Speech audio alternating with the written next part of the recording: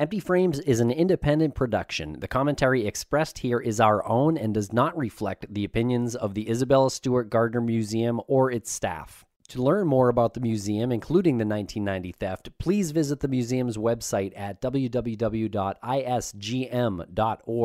If you have any critical information relating specifically to the 1990 theft, please contact the museum's security director via the options provided on the museum's website. The museum continues to offer a reward totaling $10 million for information that can lead to the return of the stolen artwork. We are bothered by the loss the art world suffered in 1990, and we are not content with the status quo. One stolen painting to note is from Manet, a French artist who created Chez Tortoni, circa 1880. It's an elegant depiction of a man sketching a half-consumed beer on the table as he calmly looks at his audience. We started this podcast to raise awareness of the theft and to show our support for the ongoing recovery efforts. While those recovery efforts progress, as they do daily, we encourage our listeners to visit the museum, to appreciate its incredible collection, both past and present, and to donate directly to the museum through its website. Again, if you enjoy this podcast and you feel as we do about the missing artwork, the most productive way for you to express your view is to donate directly to the Gardner Museum via its website. Go to isgm.org and look for the Join and Give tab, where there are options to make a donation of any size to support the museum's mission. Please donate today. And when you do, let us know on Twitter so we can personally thank you there. Thanks again.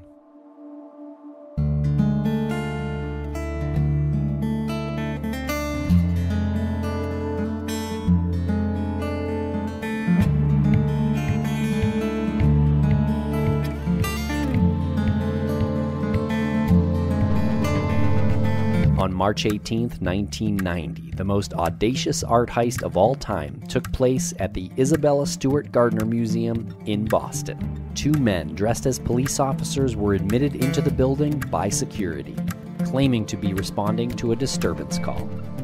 In 81 minutes, 13 pieces of art were stolen. Among the portraits, stripped from their frames, were works by Vermeer, Degas.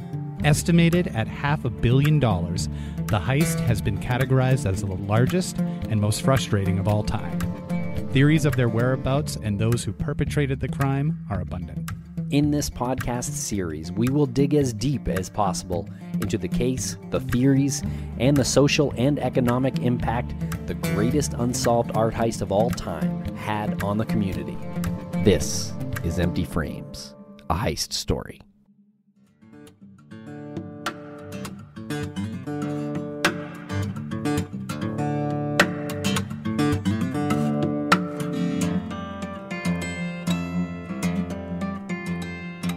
Welcome back to Empty Frames. I'm Tim, here today with Lance in the Crawlspace Studios. What's up, Lance? Not too much. How are you today? Doing great. We have a real fun interview to bring you, again, with Ulrich Boser. We traveled down to Washington, D.C. Visited him in person. Yes. He came to our hotel suite, and we had a really, really great conversation with him. And it was nice to meet the man face to face and get an indication of the passion that he has for the Isabella Stewart Gardner Museum heist, and even after all these years. Right. And so we'll ask him some of the questions that we have at this point in our investigation. And also, we were sent down to Washington, D.C. to check out a wonderful exhibit. And of course, Mr. K sent us down there, and he wanted us to check out the Vermeer exhibit. How great was this, Lance? That was insane. Yeah. That was insane. I think that's when a lot of this whole art culture, and because we've always been fans, but this was at the National Gallery of Art, and it was incredible to see the massive lineup of people filing into the exhibition titled Vermeer and the Masters of Genre Painting, Inspiration, and Rivalry. And a lot of them are smaller than you picture, I feel like, a lot of his paintings. Right. The size of maybe a notebook or a laptop or something. Or okay, so we're going to get into the Ulrich interview in just a little bit. But before we do, I wanted to read this email we got. That was really cool. It came from someone named Jody. Jody says, "Hi there. I am homesick from work and was able to listen to the 2 most recent Empty Frames podcast episodes, which I am enjoying quite a bit. I worked at the Gardner Museum at that time. Actually, I worked there 2 times within the 89 to 91 time period as a gardener." Yes, I was a gardener at the Gardner. That's amazing. What I have always wondered about, though, is how thorough the FBI could have been with their initial investigation, and here's why. I live in an apartment building right next to the Gardner, which is how I initially got the job. The week previous to the heist, I not only left my job there, but I moved to Watertown, which is a suburb of Boston, a part of Boston.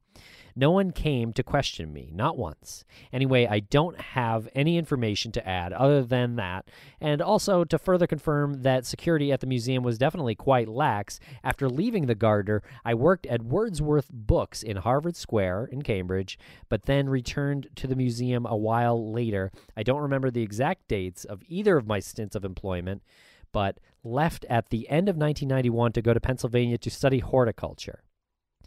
I also continue to be fascinated by the story and am looking forward to further podcasts. Thank you, Jody. Thanks, Jody. I bet you didn't think that your email would be read on the very next episode. It's pretty cool to get an email like that from somebody who's so connected to the museum and there at the during that time frame. Yeah, and I want to throw a question back Jody's way, because I would love to hear the scuttlebutt from those days. Would love to know what the people who worked at the museum thought about the heist, who could have perpetrated it. I know every job that I worked at, Lance, and have worked at, if there was some kind of theft there, the employees would be talking. Everyone would have had a suspect. I guess I'm just saying I'm curious who the guards thought were involved. That's an interesting point you make, because I have worked in places where there have been thefts, and I remember them. And it certainly wasn't a theft that, today I look back on and go, wow, that theft ended up being $500 million. I would remember that. So I would love to exactly find out what amongst the employees, what was the talk at the time. Who did those ones at your places of employment? Story for another time. Also, Jody lived in an apartment building right next to the Gardner. That's interesting. During that time.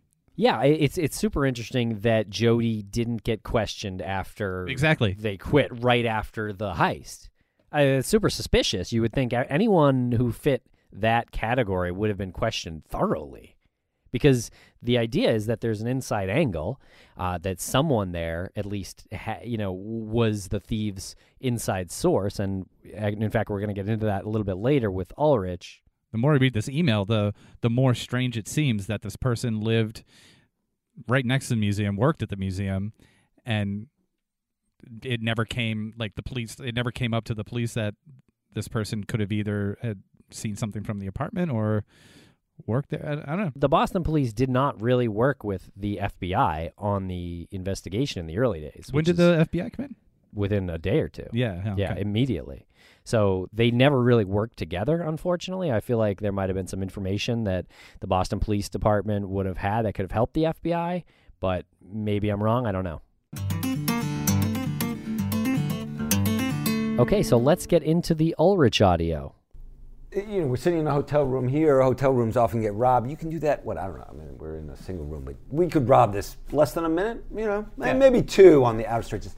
80 minutes is an incredibly long period of time. And, it's weird when I think about this, I reflect to things that I did as a kid, right, where you're kind of nervous and you're not doing what you're supposed to be doing. And it's time goes, 80 minutes is an incredible long period of time. And when I think about why would you cut, right? I mean, when you could be so much more careful, whether it's the van, right? You could have taken them out with their frames. You could have had 7 people up there and a moving team sort of gently moving them out Firemen with rope cloths. chaining it up. Right, and so that just sort of adds some more mystery to it.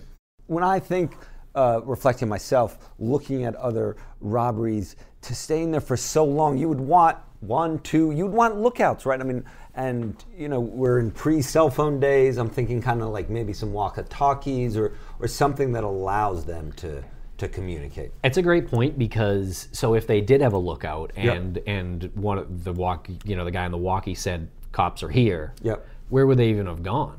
In the museum, I feel like there's no easy exit from there. Yeah, but just I think that's a great point. In my mind, though, I can't express like how long. Look, 3 seconds is a long time.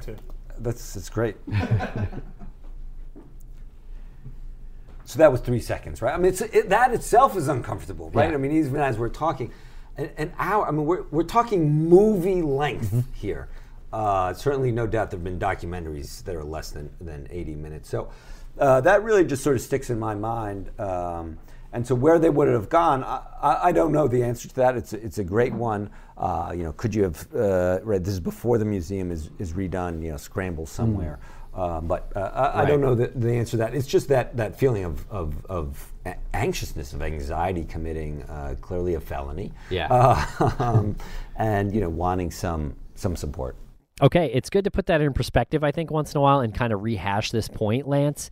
81 minutes, it's an interesting length of time. It's not some smash and grab job. These guys were in there for a long time. Exactly. It's not a smash and grab job, but the result looks like it's a smash and grab job. And he has a great point about that. I think, we were talking just about the length of time, 81 minutes. That's a time most movies are 90 minutes or, between 80 and 100 minutes. These days they're longer, but yeah, a typical comedy is about 95 minutes. So a typical comedy is about 95 minutes. They went in there and essentially, could have gone in there and sat down and watched an entire movie during this time frame. I asked Ulrich where the thieves would have run if they had a lookout who told them the police were coming into the museum. Would these thieves have been trapped, essentially, in the museum? And from what I know of the museum, that is to be true. So I guess my point in asking the question wasn't to say, oh, Ulrich, there's no way out. That's not it. It was more to say, I'm not sure that they did have a lookout who had a walkie in because there's almost no purpose anyway. It's almost, they were positive no police were coming, that there was no threat here of police or anyone else. You could look at it like that, and I see that, that they went in there and they took their time because they had it all under control, including anybody who worked there. They had everything under control, and there was no need for a lookout. But you could put a lookout at one end of Palace Road and the other end of Palace Road, and if any police were to approach from that direction or any of any direction, if you had a lookout there, they could stall the police. They could maybe fake a broken down car, or they could fake drunk and just crash stumble into around the police. or something like that. And another lookout there sends a walkie signal to somebody in the museum. Okay. It would have had to have been a little more intricate than just one guy, then probably. I would imagine that it would be well, that's more what we've intricate. speculated anyway, that there was certainly way more than 2 people involved that night and involved in the heist altogether. So that would be in line with what we think anyway. So if there was a lookout that didn't want to raise any suspicion and they were inside the building, then at the very least, if there was a third person inside the building at the very least, I would imagine that they would be the ones at the security desk monitoring the camera that was pointed outside. Same one that we see in the Night Before video.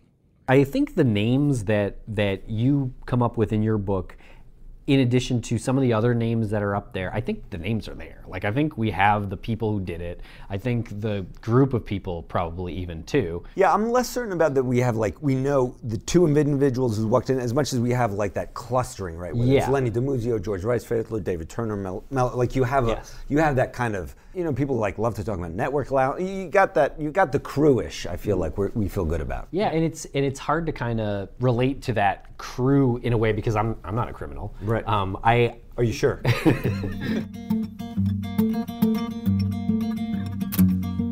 Problem. Why do guys turn to weird solutions or do nothing when they can turn instead to medicine and science, Lance? I think it's because of the awkward doctor visits that men just don't like being a part of. I don't like it. Do you? No, never. Absolutely not. And here's a stat for you. 66% of men start losing their hair by age 35. Oh, so we only have, another 10 years to go. More like minus 10. But when you start to notice hair loss, it's too late. So reach out, not you, Tim, because you have that Kennedy mane. Our listeners, reach out and put your hands on your head. How much hair are you going to feel a year from now if it's just business as usual up there? I'm doing it right now, and it's not business as usual anymore. Well, the solution, Lance, is forhims.com. It's a one-stop shop for hair loss, skincare, sexual wellness Woo! for men. Medical grade solutions, real doctors offering well-known generic equivalents to name brand prescriptions to help you keep your hair. Now, we talked to the co-founder ourselves, and we got a deal for our listeners here of Empty Frames. We were on the phone for a long time, and we hashed this out. Our listeners get a trial month of everything you need to keep your hair for just $5 today, right now while supplies last. See website for full details. This would cost hundreds if you went to the doctor or a pharmacy, but as we know, no one likes to go to those awkward doctor visits. Exactly. I'm shaking my head. It would cost hundreds. But instead, go to forhims.com/frames. That's forhims, forhims.com/frames. forhims/frames.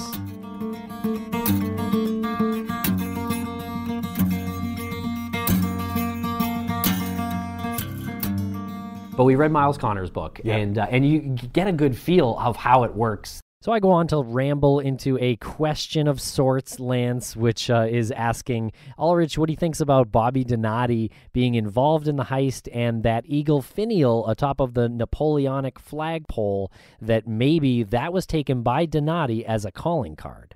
The FBI has made it very clear that, well, very clear, but they say they know who robbed the museum, right? There's two individuals, and they say that they know the paintings kind of moved down, and they seem, in my opinion, to very, we can parse some of their sayings, but they seem to say this mob connection. It's very easy to see the mob connection through Bobby.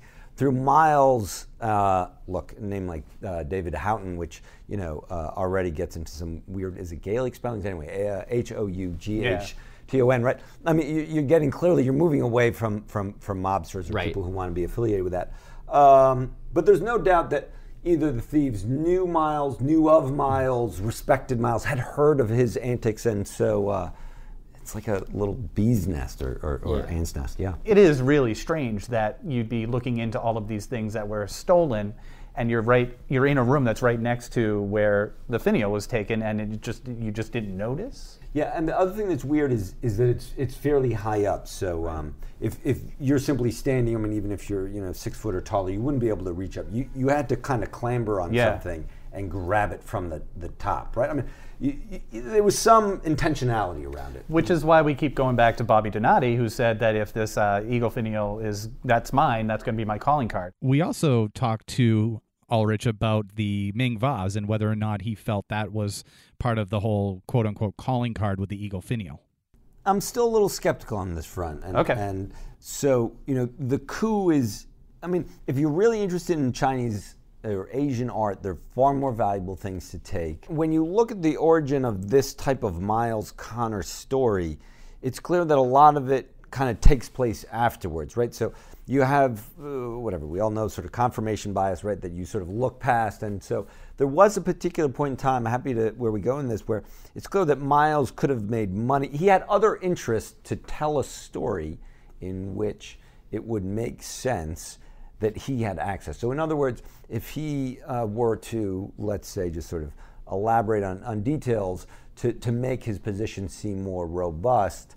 Anyway, so there some of these things where Miles tells post-case don't necessarily, I mean, I'm not articulating this well, but they seem a little bit. I know what you're saying. Yeah. So you're saying that if Miles were to write this book and say, I cased it with Bobby Donati, he said the eagle, and Bobby died a year after the robbery, is like no victim in that. Sure, and look, we all have incentives. Line, right? Yeah. We all, and so, one, there's the issue that, Miles is suffering and in some form of cognitive decline, but also, when we think about the Mashberg case, there are periods where it's very clear that he has an incentive to really embed himself into this case. So, is he telling these stories so that they fit? I don't know. Yeah. Yeah, I like to think he's being completely honest. Yeah. But I don't know. But it's kind of weird to trust thieves, right? I mean, you're sort of like on one side, on the other side. But at the same time, it's almost, I feel more comfortable knowing that whatever you hear from these criminals is probably the truth, because I feel like they're too scared to lie about certain things. He remembered so many details, or at least there's so many details written in the book. I don't know if they're from memory or from, he pulled them out of the sky a little bit. Like, so it's one or the other. Like, Yeah. he's either got a great memory Yeah. or he just, like, Yeah. went off a little bit on some of these The things. So that's a really interesting clip, Lance. I find the topic, was Miles lying, or could his book have been embellished to include more Gardner stuff than in actuality? I think that idea is really compelling. Once again, we're back to Miles Connor, whose name just keeps coming up with this. And this was done before we had spoken officially with Jenny, who told us more details about Miles. And I don't think Miles would be lying to, for the purpose of, Miles is not living in a lot of wealth right now. And if he wanted to cash in at any time, he could have made up a bunch of stuff. Right. Let me suggest, though, Jenny said the hook about the book was the Gardner heist. And then we said, well, there's only about 10% Gardner content in there, but she said that was the hook to getting the book sold. So maybe there really is, an incentive. Maybe just Miles's life wouldn't have sold books or gotten a HarperCollins publisher if it was just about his life of crime and had nothing to do with the Gardner. So, we talked about Miles being incredibly intelligent. Maybe this is like a few steps ahead that he's thought of. Could be, but then aren't you introducing other people within his circle that have told him similar things, which would mean that he's lied to them, or they're lying to him, or like, Houghton telling him one thing about we did this, and you know what I mean, like those details. Here's the thing about that. Now, in the interview, my question seemed a little confusing, but what I was getting at is Donati and Houghton. Those are the two guys that we are saying that Miles worked with, and potentially they stole things that would potentially help Miles get out of jail. Maybe that never happened at all. Maybe Bobby Donati never said, I'll steal the Eagle Finial, and maybe David Houghton never came to see Miles, and those two guys are dead. They've been dead since 1991. So what I meant with that, there's no victims here. He can lie about these two guys, his former friends, and there's no victim there. He just might make a little extra money because of it. That is a really interesting speculative concept, right? You got a great story about your life, and the majority of your life is not about the Isabella Stewart Gardner Museum heist. And then separately, you have Jenny Seiler, the author, who's contacted by her agent to cover the life of this career criminal, the fascinating life of this career criminal. But we need there to be something about the Isabella Stewart Gardner Museum because his name kind of comes up with that.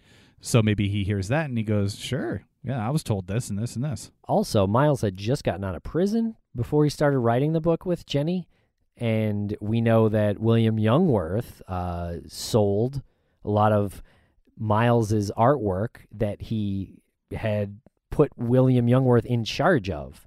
As far as we can tell, his art treasure was sold, and he didn't make that money. From what we've heard from Jenny, though, the way Miles is existing currently doesn't suggest that this man cashed out. So it's smart if this, in the hypothetical scenario that we're introducing right now, his plan sort of backfired because he didn't make all the riches that he thought he was going to make. Right. And if he was lying in the first place, couldn't he just come up with like a sequel now and said, hey, these are all these facts that I didn't tell the first time, and this book is more about the Gardner heist than my previous book? And again, this is all just a hypothetical scenario. It would seem more unlikely that he wasn't a part of any sort of previous casing of the museum, any even like informal planning of robbing the museum. And just given all the characters and all the things we know about them, it just makes more sense that it did happen this way. But it's an interesting hypothetical to explore. And just a side note about the finial, that is the one piece of art that was stolen which can be returned for reward to the museum separate from the other 12 items. So there's still a $100,000 reward simply on the Eagle Finial. Just a side note. And now we ask Ulrich about casing the joint. Just sort of thinking about this, I don't want to get too overzealous. On one side, right, what is casing, right? Let's say tomorrow we, there's the museum here in D.C. There's the Phillips Gallery. We walk through and we're like, God, there's a Ming vase here. And what we've learned from art theft isn't much, but we know stealing the high-end items, but like Ming vases, worth 10, 20 grand, weak provenance, we could steal one here. But we're just like, the idea of like how much they cased it. One thing that I think we do know, right, is that the kind of 70s, 80s, that's when the art market really starts to heat up, right? Where you have this issue, I think generally, right, where the value of the paintings is really outstripping everything else that seems frankly rational, but also like a museum like the Gardner. This is like a house museum, right? It's sort of like, your old Grandma Betsy died, she leaves behind this stuff, and then suddenly it's like, wow, she had some really valuable stuff. And that valuable stuff is starting to be traded, and that valuable stuff is trying to be traded, and you can, create loans on your paintings. And casing to me is like very purposeful, and so as opposed to like meandering, thinking, Miles Connor created a type of business model, maybe one might say, right? This idea that you can steal paintings and you can get out of jail. And that creates, I think, also this, second part of that, right, which is, that's very valuable, right? Beyond money, right? It's a type of political capital. So when we think about casing, I'm excited that you pulled out a map. I feel like one of these was taken. Yeah. Don't you? For sure. Whatever they had in 1990. If I was really thinking about robbing the museum, this is free, they give it out, you would have walked through the place. What's interesting about the museum is that it's a whole lot bigger than you would imagine it to be. Especially if your introduction to this museum is the heist, you think it's like 3 rooms. Okay, there's some stuff to unpack there, Lance. I think it's really interesting when Ulrich called what Miles did, stealing a Rembrandt painting from the Museum of Fine Arts in Boston and negotiating himself a lesser prison sentence. He called that maybe a business model that Miles created, which is really interesting. I guess not technically a business model because he didn't get money off of it, but it was a model that seems to have been recreated by possibly the thieves of the Gardner. Yeah, a negotiation tactic. So, he did create, I guess, this model that no one had thought of before, or no one had successfully done before. Don't you picture like a round table discussion, and it probably never happened, but I always picture this round table discussion of all these criminals and, high to mid-level criminals, maybe then, and they invite in the lower-level criminals, and they say, we don't know exactly what we're going to do with all of these paintings and all of this stuff that we're about to steal because we've been casing the museum, but we know that we can do a lot of stuff with it. So maybe all of that was on the table. Maybe, and I know that meeting didn't actually happen, but my brain always goes there, that they knew that there was more, which I guess makes it like tragically ironic for them, because they knew that they could possibly do a lot with the stolen property, but nothing has ever been done because they didn't get how hot it was going to be. Right. And here are the facts. Miles Connor in 1975 stole a Rembrandt painting and negotiated himself a lesser prison sentence. 15 years later, there were 3 Rembrandts stolen from the Gardner. So there were 13 pieces altogether. 2 of them we think are calling cards. 3 of them were Rembrandts. So can we say that the Rembrandts might have been stolen for this purpose? The same purpose that Miles used the Rembrandts for? Sure, we can certainly, theorize about that. Yeah, I mean, they didn't touch any of the Italian stuff in an Italian-themed home in an Italian-themed museum. They went for the Rembrandts and they went for Dutch, and they, lots of theories about why, but they had plenty of time, as we said before. They had plenty of time to take go whatever room to room and take one from each era.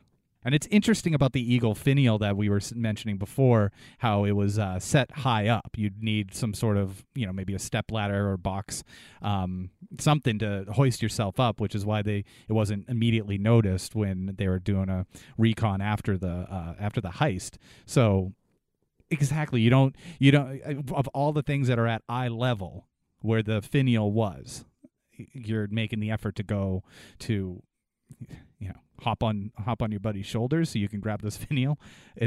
There's a purpose behind it, is what I'm saying. Whoever took the finial went out of their way to take it. Yeah. Specifically that.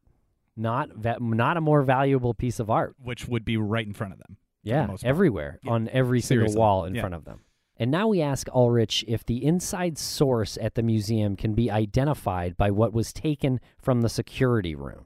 So they took the security tape, right? The thieves took the security tape from the security room. Yep. But they left the hard drive. And they didn't take the tape from the night before. So I guess, the question is, like, it couldn't have been the head of security who did it. Right. Because he would have known about the hard drive and the tape from the night before. Right. So does that mean that it was definitely a guard, or is there some other position there that could have, would not have known about that, do you know? I don't know the answer to that. I'm running on pure speculation, but it seems like something a guard would know, right? Like you're just sort of like, that's just, head of security's area, and this is where he keeps those tapes. Maybe you have to change the tapes, but pure speculation. Right, and he doesn't know all the detail. He doesn't know about the hard drive or what to do with the tape. Yeah, I mean, I reflect on sort of bosses previous, right? Where you're like, that's kind of what they do each day. I'm not really sure. The tapes from the night of the robbery were taken. They neglected to take the hard drive, and they didn't take the tape from the night before. The tape from the night before was released in last few years. In the last few years, and it was overlooked in the evidence room. Does it seem weird to you that law enforcement overlooked the only other tape that could have been? They took the tapes from the robbery. Yep. And they misplaced it in evidence, or it was overlooked in evidence. It's a tape. Yeah. How is a tape misplaced? How do you overlook that after 25, or maybe it was 23 years later? Yeah. This tape surfaced. I'd have to go back to my notes. My understanding is that it surfaced earlier, but they only decided to release it then, right? I mean, I think there's a bigger perspective here that the museum and the federal government has taken this idea, right? It's the reverse of what crisis communications would tell you. Release all your bad news at once, right? This opposite view is just sort of trickle it out. And so when they have little bits of evidence that's going to make headlines, that's going to get some more attention to it. That's my speculation on that. So it wasn't just sort of like, oh, did you check box 32? And you're like, holy cow, this. As much as we're looking at a strategic decision that, look, when we look at the Whitey Bulger case, or really many, many other cases, whether it's art, but these longer term cases, right? You need the public to come forward, right? You need people to come forward. You need that last little puzzle case. How do you get that? Little slight trickle of information, keeping it up in the news, whether it's podcasts like yours, newspapers in Boston, radio shows in Rhode Island, right? You want to keep up that type of. So what you're saying is, they sat on it intentionally to keep the trickle of information going out there at the pace that they determined. You're asking such great questions. I want to make sure that more than law enforcement, clearly I'm excited about raw speculation, and then that middle ground where you're like, actually, I kind of have some evidence, so maybe we'll call it, gentle bullshitting. And then there's sort of like, we have facts here, right? Yeah. We know the thieves. And so this is much more in the speculation, not the gentle bullshitting. What we've seen from the museum, right? You raise the reward and then lower it again. I mean, this isn't like Jeopardy, right? I mean, they've done all these types of tactics that I think are very smart to raise the public profile. From the outside, it's like, well, that's weird. Like, why would you raise the reward and lower? But set a I think deadline and then lower and then put it back to the 10 bizarre, right? Imagine if he was your child, right? You were like, today I will accept from the robbers for Susie $5 million, but tomorrow, right? It's nutty. Right. So that's interesting. We start talking about the video that was released in the last few years about the night before the heist, and Ulrich theorizes that it was only released recently because that's the museum's MO. They like to shake things up. They like to keep it fresh. They like the news to trickle out there. Right. He indicated that it was the feds, and it's law enforcement's tactic at times to like you said, trickle out the information. It's still a little odd to me that it came out in 2015 when they said that they uncovered this, but who knows? Maybe there was something that came to law enforcement that they needed to get out. Now the timing's right to release this video. Might as well release it. It's hard for us to say what the right protocol with something like that would be to do because we're not an insider in this case or anything like that. But we've certainly found that community crowdsourcing is a successful way to investigate things, or at least can be successful. So that is a good thing that they put it out there, whether it's late or not. Yeah, any sort of investigation that you enlist the help of outsiders, you're going to get a certain amount of non-information. But anything like that, you're just going to have to like vet through all of the information, and there's always little nuggets in there that's good. And who knows what they got after they put that video out? They might have, the FBI might be sitting on something that came directly from that video.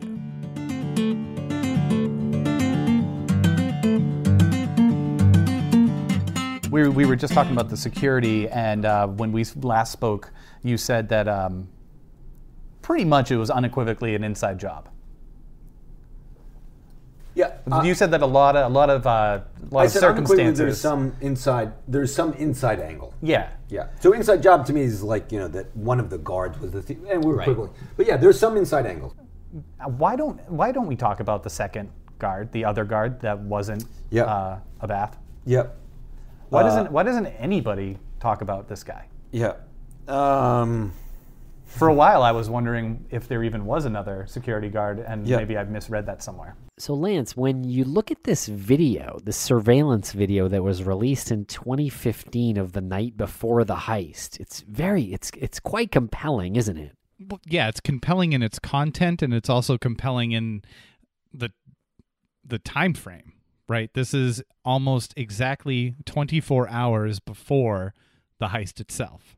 And you see some of these players, you see Richard Abbott in the video buzzing this mysterious person in.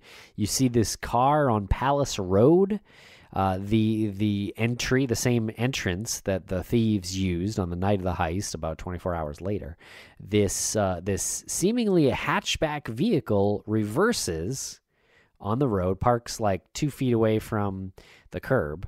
The driver, maybe someone who comes from that direction, from the shadows, walks towards the museum, goes in, and then comes back out, and then turns his parking lights on. Yeah, so what we're looking at is the footage from the camera that is posted to capture everything that happens on the street, and the video shows the cut between that and what's happening inside at the security desk.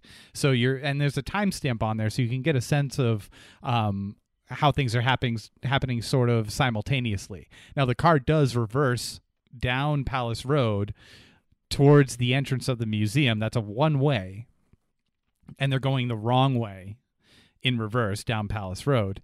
And between the two cuts, you see simultaneously the interior of the security desk. You see somebody get out of the vehicle and get buzzed into the museum. Now, one of the interesting things to me is that Abbott didn't remember what happened.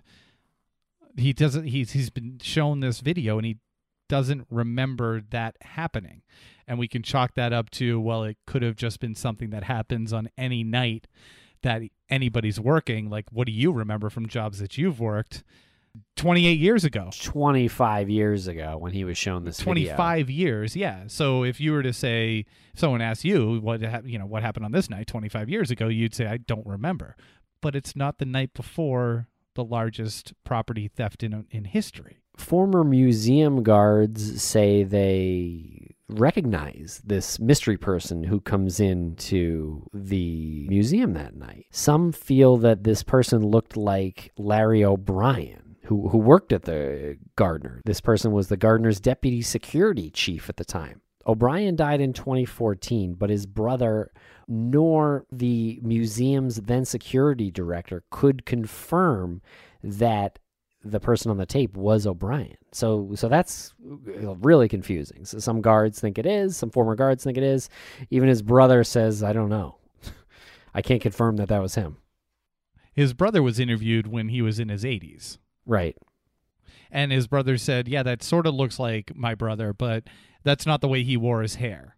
His hair wasn't quite like that. I can't remember if he said that it was longer or shorter, but he said that's not the way my brother wore his hair. And I would say that the majority of the people that worked with O'Brien looked at that and said, "That's O'Brien. That's how he walks. That's sort of his gait, and that's the same type of jacket that he was wearing, I believe." And it was not uncommon for people in that position to make random check-ins like that. What's weird to me about the video itself was not weird, but I guess just something that stands out. And with all of this, you start to fall into this whole there's a deeper meaning to everything, or there's like something hidden or some meaning. When he pulls out the book, like he's looking at something, and it's pretty clear he has something that looks like a little notebook that he's looking at when he's by the security desk. The thing that is a standout in my brain is that Abbott just doesn't remember this happening. The night before the most significant moment in his life happened. Well, I'm not so sure it's the most significant moment in his life. Looking back, it's the most talked about moment of his life. To him, probably not that significant. Sure. Would you say it's like top 5? I don't know. To him, I have no idea. He seems like an odd duck. Probably not. Now, our Muddy River fact checker commented, and this is just his opinion on the video, he's wondering what the point is. It was sent to George Burke, the attorney in Quincy, and he says that the person who sent it can't come forward because he fears for his life, but also says he was in the antique business and knew Miles Connor. Now, how hard is it going to be to figure out who it was if you traveled in those circles? This goes back to what Ulrich said about perhaps this is a way that law enforcement or whoever's looking for the answers here is trickling out information. So is it a trickle of information, or is it someone just sort of trying to get everything tied into this local toughs theory, like tough guy theory, like it's always a part of these circles? So it's just something to think about.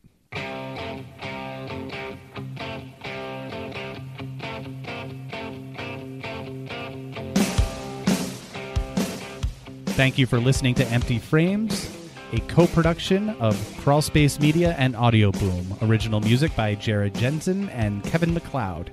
Please learn more by going to emptyframespodcast.com and crawlspacepodcast.com.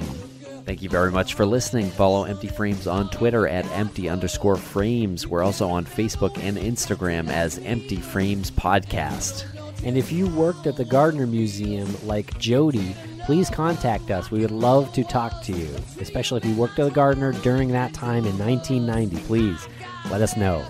Even if you think you don't have anything significant. So please contact us at emptyframespodcast.com.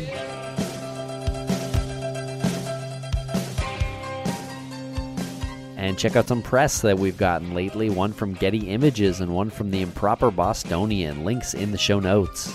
And next time on Empty Frames, we speak to Liz Lenz, who wrote the article, The Scandalous Legacy of Isabella Stewart Gardner, Collector of Art and Men.